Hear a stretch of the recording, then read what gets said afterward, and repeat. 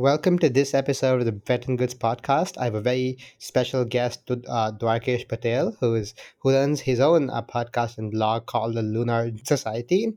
I don't think Dwarkesh needs any introduction among my listeners. Glad to have you on, Dwarkesh. Oh, that's so kind. Thanks for having me on, man. So, you've been running your podcast for a long time now. You've got a lot of interesting guests. And one of the things I found quite interesting was in March, you talked to Ilya, OpenAI's chief scientist. And in April, you talked to Eliezer Yudkowsky, sort of the chief scientist of the rationalist AI risk wing of the world. These two people have very diverging views on the future of the world, if you may. I generally have the impression that when we talk about the AI risk camp, a lot of people think in abstractions. They think of optimizers and they think of mesa optimizers. On the other hand, when you're in so-called trenches building these things, these abstractions make less sense to you because you see the rough edges, and you don't really see them as abstractions anymore. How much of this do you think drives the divergence in estimates of AI doom between the two groups? That's such a good question. Well, first of all, I think the difference is overstated in some sense. I mean, obviously, there's a difference between Eliezer's 99% doom and Ilya's whatever low double digit it is. I don't know if he's ever said it publicly, but he signed that letter that was about the AI is a risk on the scale of pandemics and nuclear war. In fact, some of the people most concerned about AI are often the people working on it, at these companies. So I'm not sure how big the difference actually is. As far as it's interesting. One of the things Ilya said on the podcast was that practitioners in AI are most likely to underestimate progress in the field because they see the problems up close, but they don't see the potential up close in the same way. And I wonder if the same thing comes up when they have to think about these abstractions like maze optimizers, where you can see up close some small circuit that's supposed to do addition and how it works, but okay, can you see things like drives come up?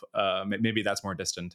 Am I correct in understanding you by saying that the abstractionists, if you will, are closer to being correct than the people who see the rough edges? Yeah, I don't know, because the mechanistic interpretability research for the audience is just an alignment approach where you try to look inside a neural network and see what sorts of what is actually happening at the circuit level.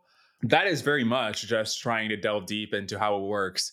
And obviously, those people wouldn't be doing that research unless they were concerned about alignment. So, do you think there actually is a difference, a meaningful difference between practitioners and the theorist, in terms of how likely they think doom is? Yeah, actually, in my somewhat anecdotal experience, the people who sort of work on aligning these models, sort of work on at constitutional AI at Anthropic, or who worked on forecasting AI with scaling laws, are generally more optimistic than people who theorize about these. One reason is that it's easier to fall into a certain way of thinking when you feel like you've hit a certain conclusion that is aesthetically pleasing. And many times, no matter how hard you try, it is hard to escape that. I'll give you an analogy. Sometimes if you do a math problem and you want and you redo it to check it if you're right, a lot of times, even if you're wrong, your mind jumps to the same method of doing it, and the same mistake is repeated. So my answer is just that I do think the abstractionists, if you were to call them that, are overrating a lot of they abstract away key details that matter. So there, it's sort of a very assume a cow is a sphere sort of thinking, which works, but you can't model a farm with spherical cows. Right. I think the thing that the theorists are most wrong about well, may not necessarily even be the likelihood of alignment, but just if you look at the early stuff that Eliezer wrote into the 2000s, there's very much a spirit of a fast takeoff where the AI just comes online, you write some code, and then eventually just in overnight it goes from becomes 100 times smarter. And one thing that was interesting in the podcast is that he really hadn't updated that in any way, given the clear and evident slow takeoff that's coming as a result of these LLMs. You have these like scaling laws that are super straight. You can chart them on a log graph. That seems like the thing where they're really haven't integrated that into a worldview more so than alignment. I don't know what you think about that.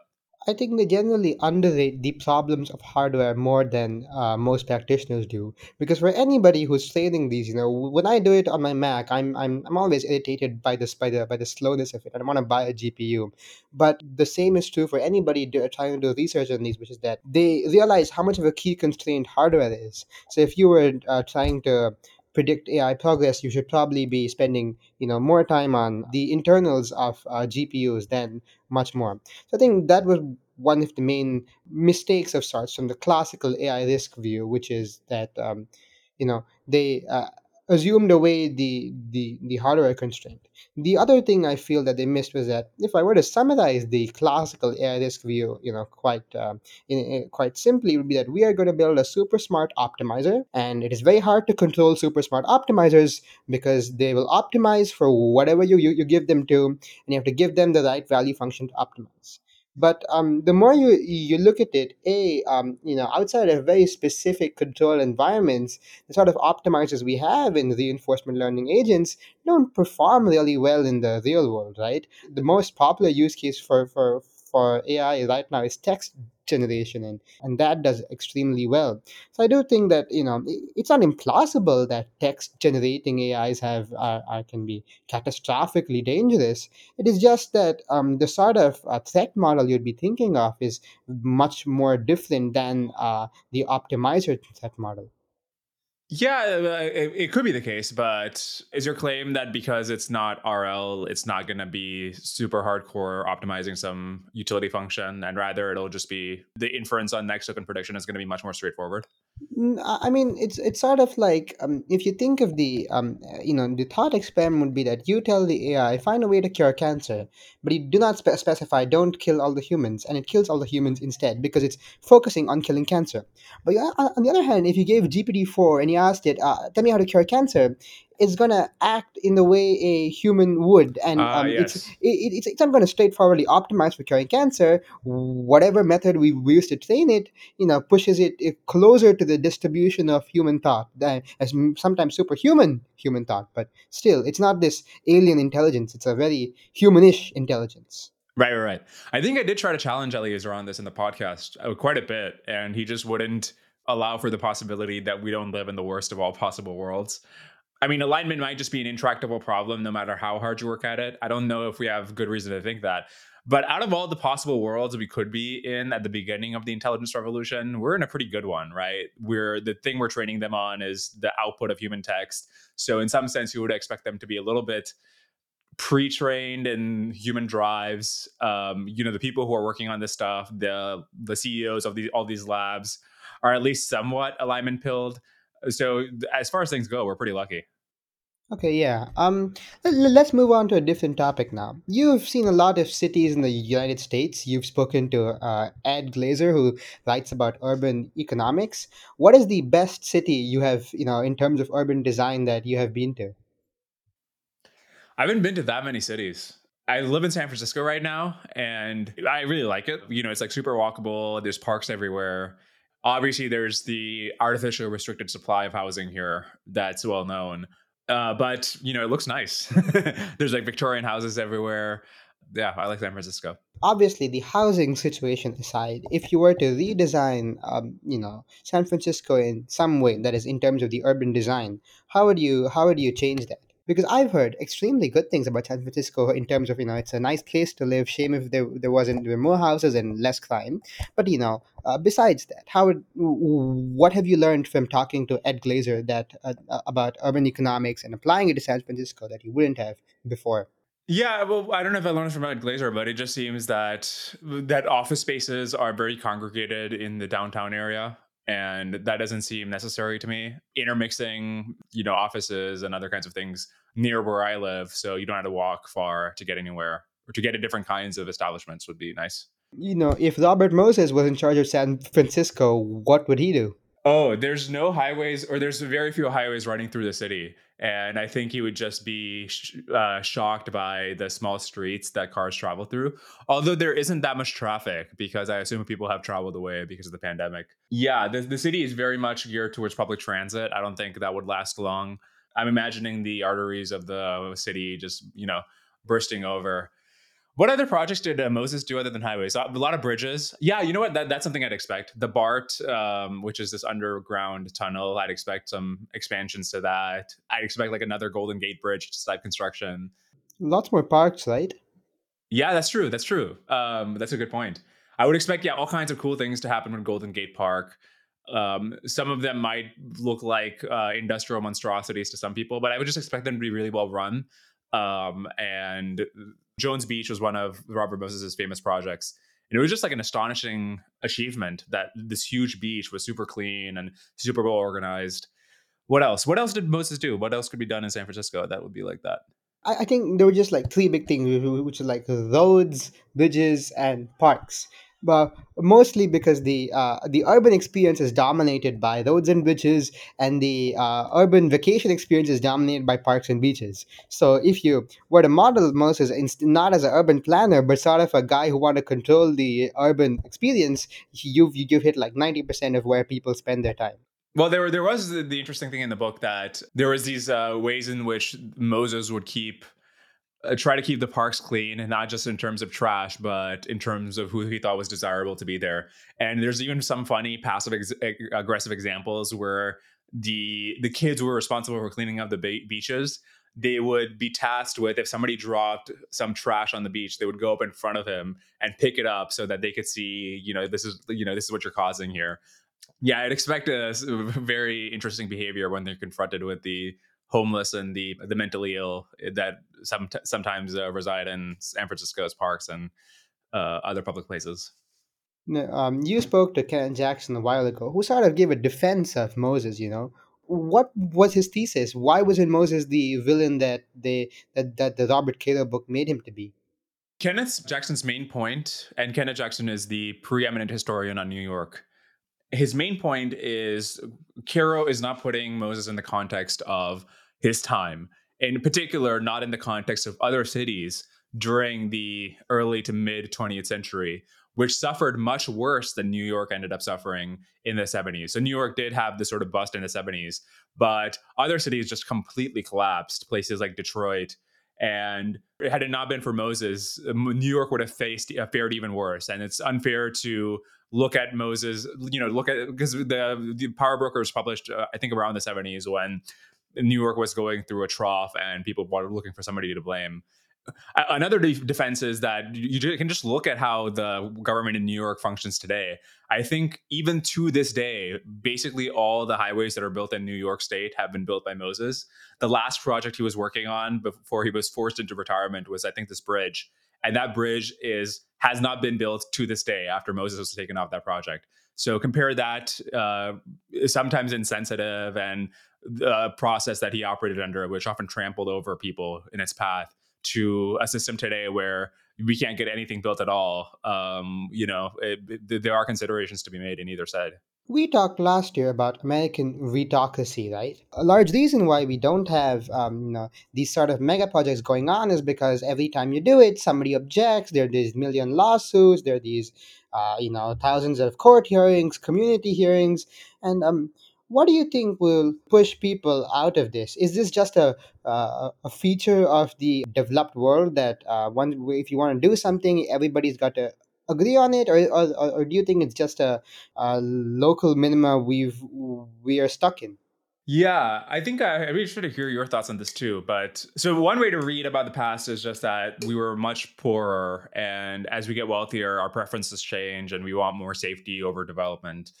Another is that it wasn't poverty, but rather emergency conditions that caused us to reevaluate our priorities.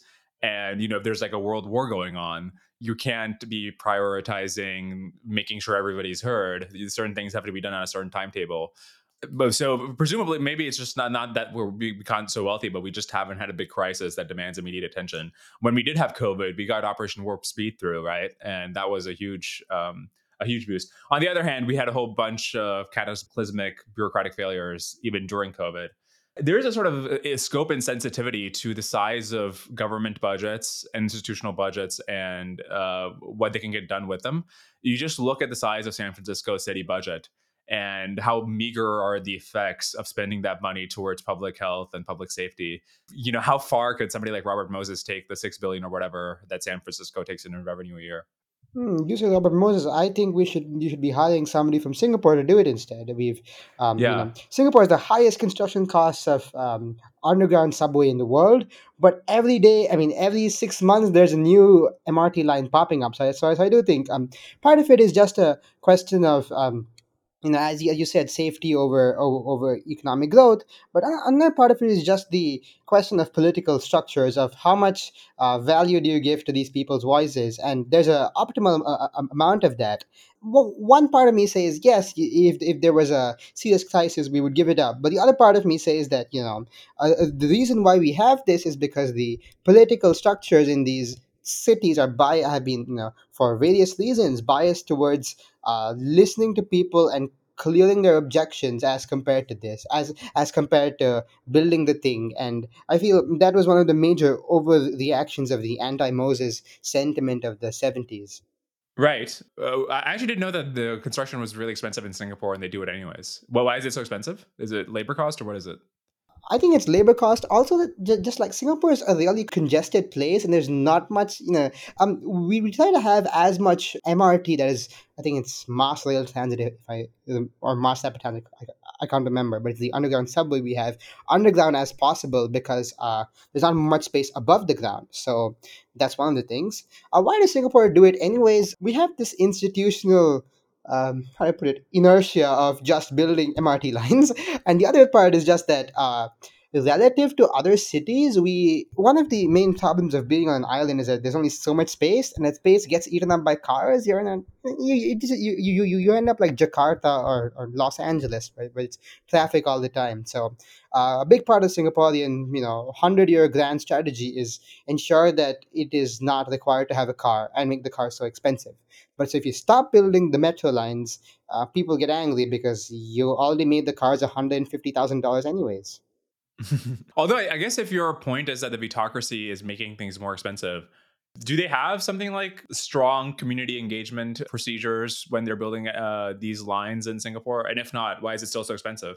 There is strong community engagement in favor of building the lines, but to get your point, the reason why it's so expensive is because underground is part A is just that the underground drilling in a place where there's already so much built Sure, sure. takes a lot of time and money, and the other reason is I mean labor is one part, but I don't think it's actually that much expensive compared to the rest of the world because most of the people hired for construction are from Bangladesh and India and China rather than Singapore itself.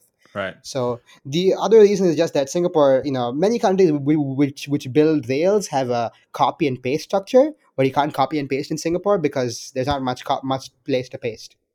So you can't standardize it. I guess we didn't talk that much about the. Are we stuck on? Are we stuck with this structure basically? And yeah, there's like a few things that could. Well, it depends on what the cause is. If the cause is just wealth, then do we want it to change?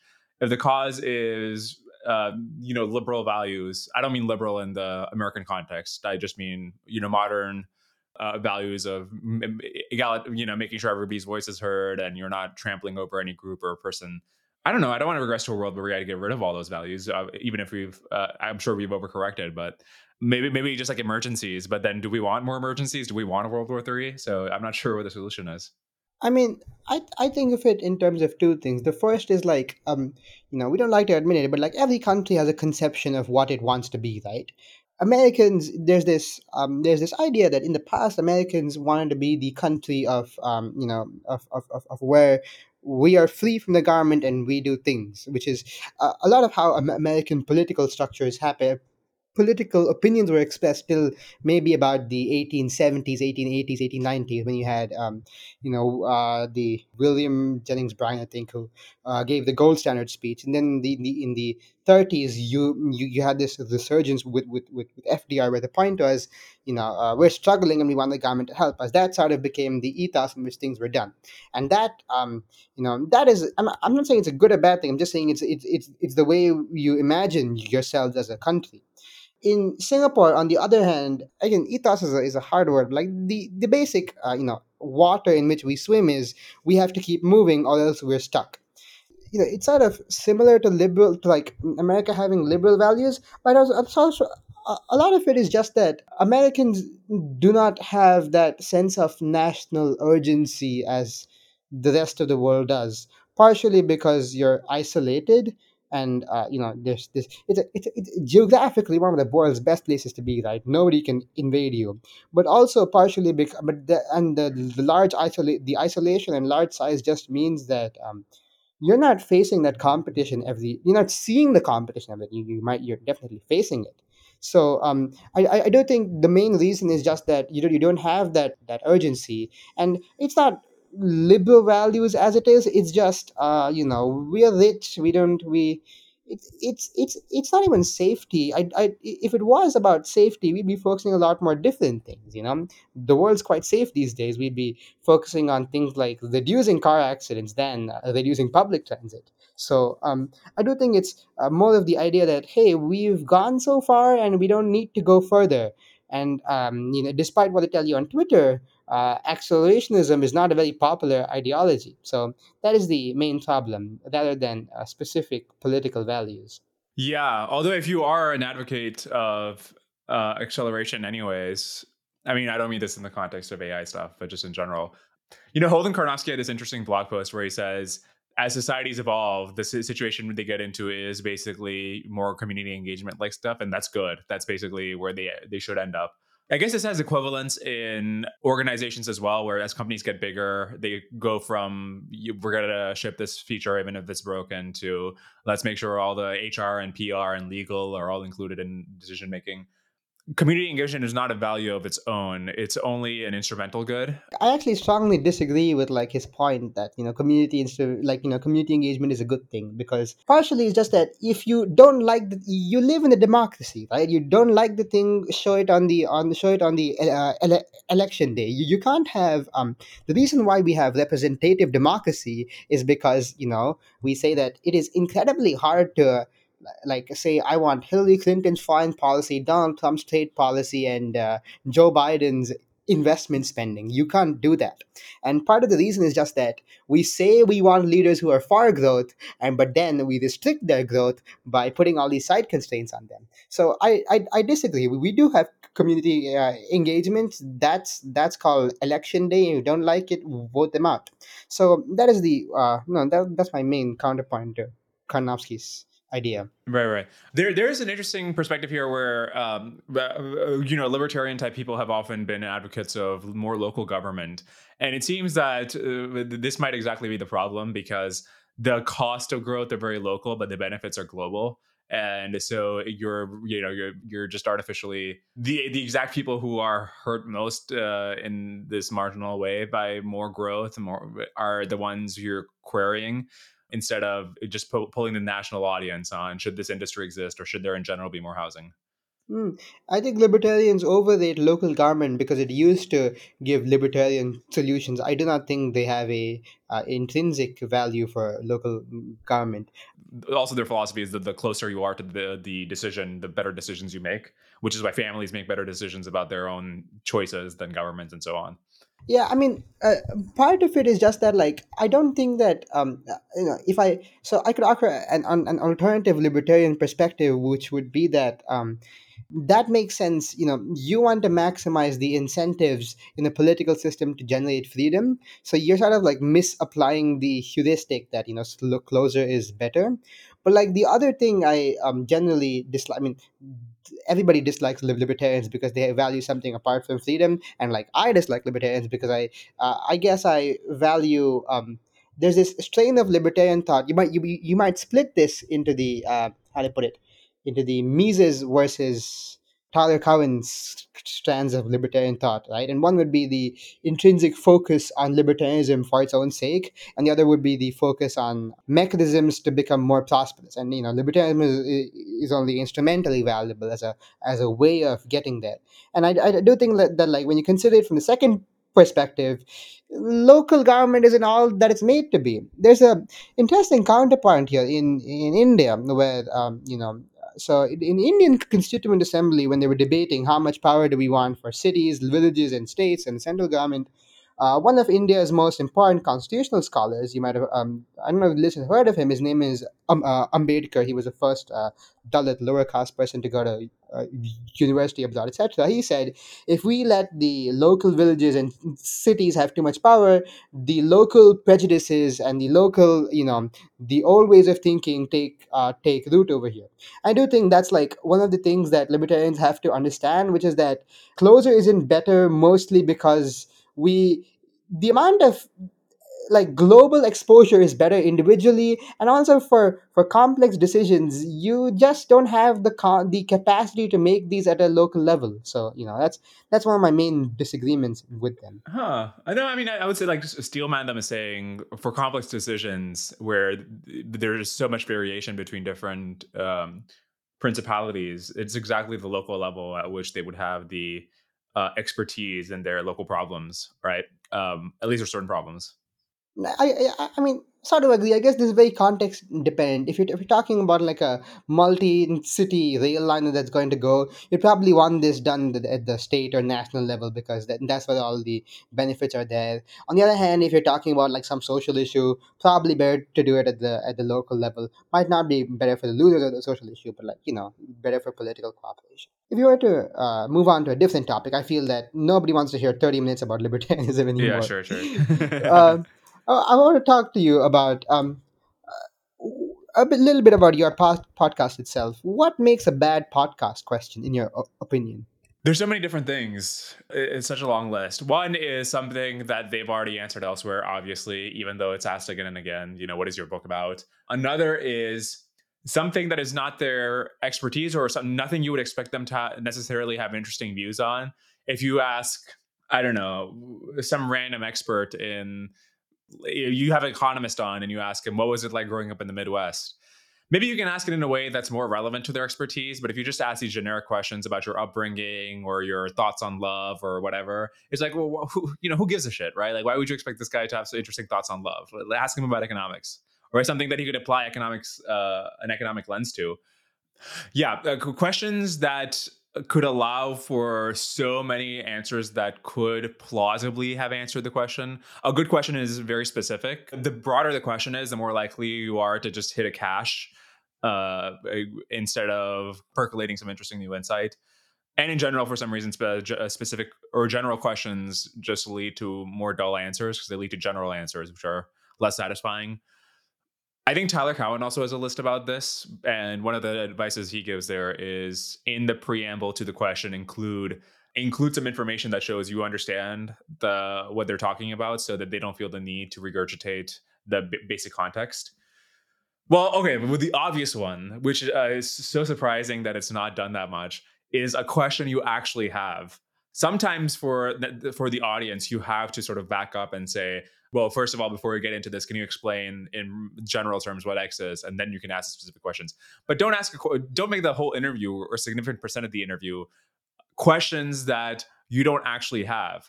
And this is related to the first thing about don't ask about like what it was like growing up in the Midwest to some scientist. Like, do you give a shit what it was like growing up in the Midwest? Uh, Probably not, right? So why would you expect your audience to care? It's just like something you think you're supposed to ask. Yeah, so like something you actually want to know is like a good start. Yeah, some interviewers extract a lot more about their interviewees than other people do. What separates these people from the rest? Their understanding of the topic itself and the interviewee's work, it seems like a prerequisite. Wouldn't you say? Yeah, I agree, but I think another part is just having a good model of how the interviewee is going to respond. So if I were like interviewing Tyler Cowen, like I would like read 15 or 20 of the most recent conversations with Tyler, see what he does. I mean, that's a very different thing from knowing the subject matter he knows, which is also important. But like you have to know what buttons to press in that person. Sure. Yes. Very much agree. You interviewed, I think, like six people. I'm saying it from memory, from the effective altruism community over the last 2 years.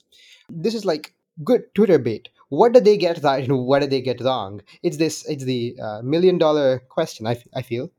I'm not gonna have some original take here because effective altruism has been criticized in so many different ways, and they've subsidized this criticism in so many different ways that you're it's probably the criticism is already oversupplied. So I'm not gonna have an original take here. But one interesting thing was, I asked Will McCaskill had this book about long termism, and I asked him, companies, the purpose of a company is to maximize the long term cash flow or discounted cash flow of the business. And so, in some sense, aren't they an institution that has the incentives built in to last a long time? And of course, you respond that actually most companies, the average lifespan of a company is 10 years. And then I asked, well, does that tell us something about trying to optimize for the long term? But does that say something about the effective altruism in general? Where I was trying to take that was perhaps that suggests that there's a less of a interfacing with the practical realities of what it takes to run an organization or a movement or good outcomes in the long term. Actually, I don't even believe that. Let me just think through this answer before I answer. While you're thinking, I think the other way to put it would be that you cannot have philosophers as the main as the only people in your movement, because like by definition they're very good at philosophy but not necessarily at the other stuff that is part of running a movement. Right, and this is another where if the philosophers are the people who get to decide what the movement needs more of, what do you think they're going to suggest? Right. More math. Um, No, I'm kidding. um, I don't know. I'm trying to think. Like, am I making some boring criticism of effective altruism? Because at the end of the day, it's all good to remember, 100,000 lives saved just from malaria bed nets alone. Isn't that a very different thing from I I actually am very much in favor of the part that like distributes bed nets, gives vaccines and vitamin A pills, right? That seems straightforwardly good to me. But I'm a lot more I wouldn't say skeptical, but like confused by the part that is using the same methodology for more complex questions. It feels like a category error to me. Like you might ask the question, what is the expected value of working of the best CS graduate from MIT or Cambridge working on mechanistic interpretability, and like that's that you I understand the impulse to have to use the same methodology, but that's a category error, right? You're trying to do surgery with a hammer. No, it definitely seems true. And in fact, I don't know if you feel this way about the things you worked on in your life, but like nobody would have said 2 years ago or whenever I started the podcast that like the expected value of your podcast is you get to, whatever cool things. I'm not talking in terms of like the good values for the utility for the world as a whole, just utility for me. If I had done the calculations on a piece of paper, it would have been like a ridiculous thing to do. The calculations would have said, go do your homework, dude. What are you doing? Go grind lead code. Right, exactly. So here's my actual criticism. Thanks for prompting me in this way. See, it does seem like the most impactful people in history don't seem to make decisions this way, for better or for worse. Right? Often their motivations are very self-serving. Yeah, like who's been super impactful for the better, who started off his career thinking in this way. It seems to discourage a certain kind of exploration that seems necessary to, especially for the super high achievers. They just do weird things that can't be justified for their own sake early on.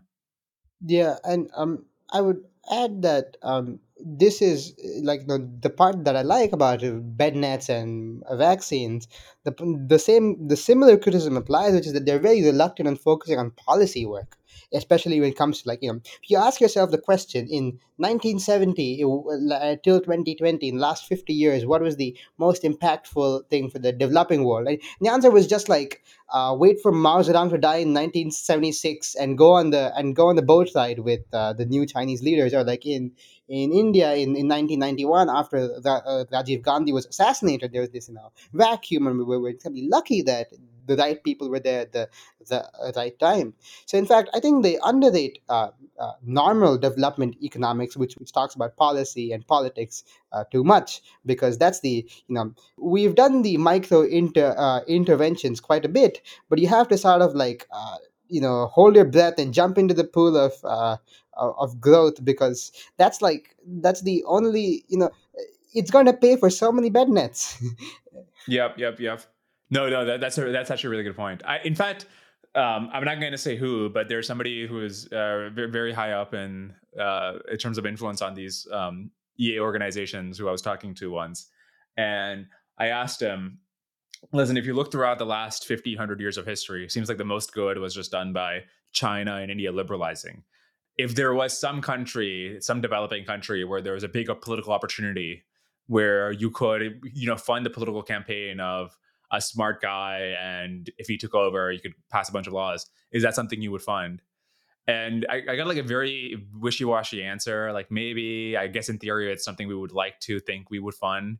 And it seems like that's like way more important than this, all the other things combined, right? Short of existential risk, if you want to do the expected value calculation. Yeah, actually, I think them funding a political campaign would be negative. You do not want to open the space for foreign actors. I feel very strongly about that because like partially is the reason that like once you start doing that, you have all these weirdos from the other non-altruist ends of the political spectrum coming. So just keep that taboo of foreigners not interfering in politics there. But the other thing that you would want to do is sort of like ensure career support for like-minded economists and political scientists, which in fact quite underrated fact of the George Mason slash the the entire libertarianism complex is that if you run emergent ventures and fund like five economists from developing countries every year, in 15 or 20 years, some of the people you gave that initial $10,000 grant to will be at the helms, will be in the prime minister's office. And I think that's like one of the most underrated things you can do is get these promising bachelor's and master's students in India who's doing math and economics and give them fund their PhDs in the US, which makes schools more likely to accept them, and then say, "Don't forget us when you're in the when you're in the prime minister's office. We'd love to help." I think that's one of the most underrated things you could do as a funder right now. In fact, Or and also, like you don't even have to say don't forget. It's the reason you picked them in the first place is they're sympathetic, right? So yeah, and like in fact, the World Bank has these scholarships for economists from developing countries. I have a friend at the World Bank whom I will not name, but he says that's the thing he is most excited about, which is these really smart people who are from, let's say, Bangladesh. They go to the US for their PhD, but they want to help their country, and they come back and they could easily make seven figures in US dollars working for some hedge fund, but they're working in the Bangladesh Reserve Bank or the Ministry of Finance, and these are the people you want to encourage the most. And I suppose the problem is that this is just incredibly hard to do from the outside, which is why you need to engage with the conventional development philanthropy industrial complex more. you should write that up. I mean, maybe you already have, but that's I actually have really not. good. I've a lot of ideas I have to write up. But like what do you think they get right? Is there like I do think generally they're better than most philanthropists, which is a low bar because most philanthropists aren't very good. This is an interesting question related. I'll answer your question in a second. But I was talking with a friend once, and if you took out effective altruism, is philanthropy on net good, considering what the counterfactual use of that money would have been? I don't know actually. I guess it's very specific on what you're planning to do. I would guess on net, no, just because the value of cash transfers is so high. Money. A lot of the stuff we spend should just be given as cash to people because you're not very good at deciding what they want. Not in terms of like you don't do philanthropy and you give the money directly to people, as in like a rich guy doesn't donate to Harvard and instead whatever he was going to do with that money otherwise, Oh, like maybe invest in his business or something. Oh yeah, yeah, yeah, yeah, definitely. I'm not. I do think like most charity in the developed world should be very focused, and people who donate to established universities have like No, no, lack I'm not even imagination. asking if it's like a small good. I'm asking on net, is it even good at all? Yeah. Actually, on that, probably good because I mean it depends. If you're donating to like to like the most philanthropy in US goes to like various interventions in inner cities, universities. I think those are the two things. I think interventions in inner cities, I have no opinion on most because I've never been to them. I've never looked at the literature. I have no idea. But for universities, I mean, if you donate into a top 10 university, probably net negative. Just because, like, if you literally give the money out as dividends to your shareholders, probably lead to more net good. It's a lot less clear if you're looking outside the top 50 or top 100, and if that money goes to funding, let's say, low income students, clearly net good to me, because that's a, even if you believe in the signaling hypothesis entirely, that's still a net good for society, because you have this underrated talent being recognized. So No, no, that's no, my because answer. then the signal is just diluted. So then the net effect is I, nothing. I mean, But the net effect is just people had to spend more years in college. no. So if somebody who was not going to college and deserved to go to college went there, the net effect is, I mean, like, your signal isn't diluted, because the quality of the people having the signal increases, right? Let me give you an analogy. Let's say, like, state University of X has a not a very good reputation because the students aren't very good, and you fund this very good student, you fund this, at least above average student, to go to University of X, in addition to all the other not very good students. Just by a little, the reputation of this university increases, right? But except for the fact that the marginal student who goes to college because of philanthropy is probably lower than the mean, not above. I don't think so. Actually, colleges are quite selective in terms of, like, maybe in the U.S. is different because of sports scholarships, but like, usually when colleges give out financial aid, they restrict it only if you're above average in terms of academics. No, no, no. I mean, that's I don't think that's necessarily. And also, we're not just talking about Harvard and Yale here, right? There's tons of philanthropy that goes to other kinds of colleges for financial aid. Certainly, I think just overall, in terms of the entire education system, the philanthropy. How could it possibly be making the mean higher? That would imply that there's like millions of students who are above the distribution who were just like going to be ditch diggers or something. I don't think they would be ditch diggers, but I do think they would be going to a slightly worse college. Yeah, or but you also have to account for the population that would not be going to college at all, right? Those presumably are making the mean lower. Those are making the mean lower, but it depends if they're not going to college for like academic reasons or financial reasons. Yeah, I guess this is just something you would have to measure, like do a Yeah, paper on. just measure it itself. It's too hard to Yeah, figure right. out. On the question of whether philanthropy on net has been good, one thing to consider is like a big contribution from philanthropy, non EA philanthropy, just goes to political activism, and on net, probably the philanthropy to political activism, given the direction it goes in, has probably been net negative. Yeah, but like, is that count as philanthropy? I guess that's just a definitional question. Sure, fair enough. Okay, so what does effective altruism get right? I mean, just its like core tenets are obviously applied in the proper context. Makes sense. You should be rigorous about what you give to and what you how you prioritize different causes. Yeah, I agree. And in fact, the part where they evaluate, I guess, the question that you have to rigorously evaluate various cause areas or whatever. That's fairly good. On another note, have you read the Tyler Common blog post about how do you practice how pianist practices their skills? Yes, I have read that, and presumably you're going to ask me how I practice. Yes. A sort of contrived answer I could give is that I'm like when I'm reading things, I try to come up with questions just sort of naturally. But I think most people do that when they're reading something, right? You have a question. I guess I'm more intentional about writing them down. But other than that, nothing that intentional. I do think an intentional way of practice is just like DMing smart people or getting group chats with them and arguing with them, which is like net, Yes, I do which do is that. which is like net negative for like most people, but you could possibly get that to be very positive if you spend your time well. Yeah, but it's not even clear what I am doing. So then, how do you practice it? I mean, it's not that hard. Just take a tweet. Just take something you want. You're thinking about. Tweet it. Put in the group chat. Fight. I mean, it's like how like wrestlers do their like 1 hour of practice every day. You gotta do.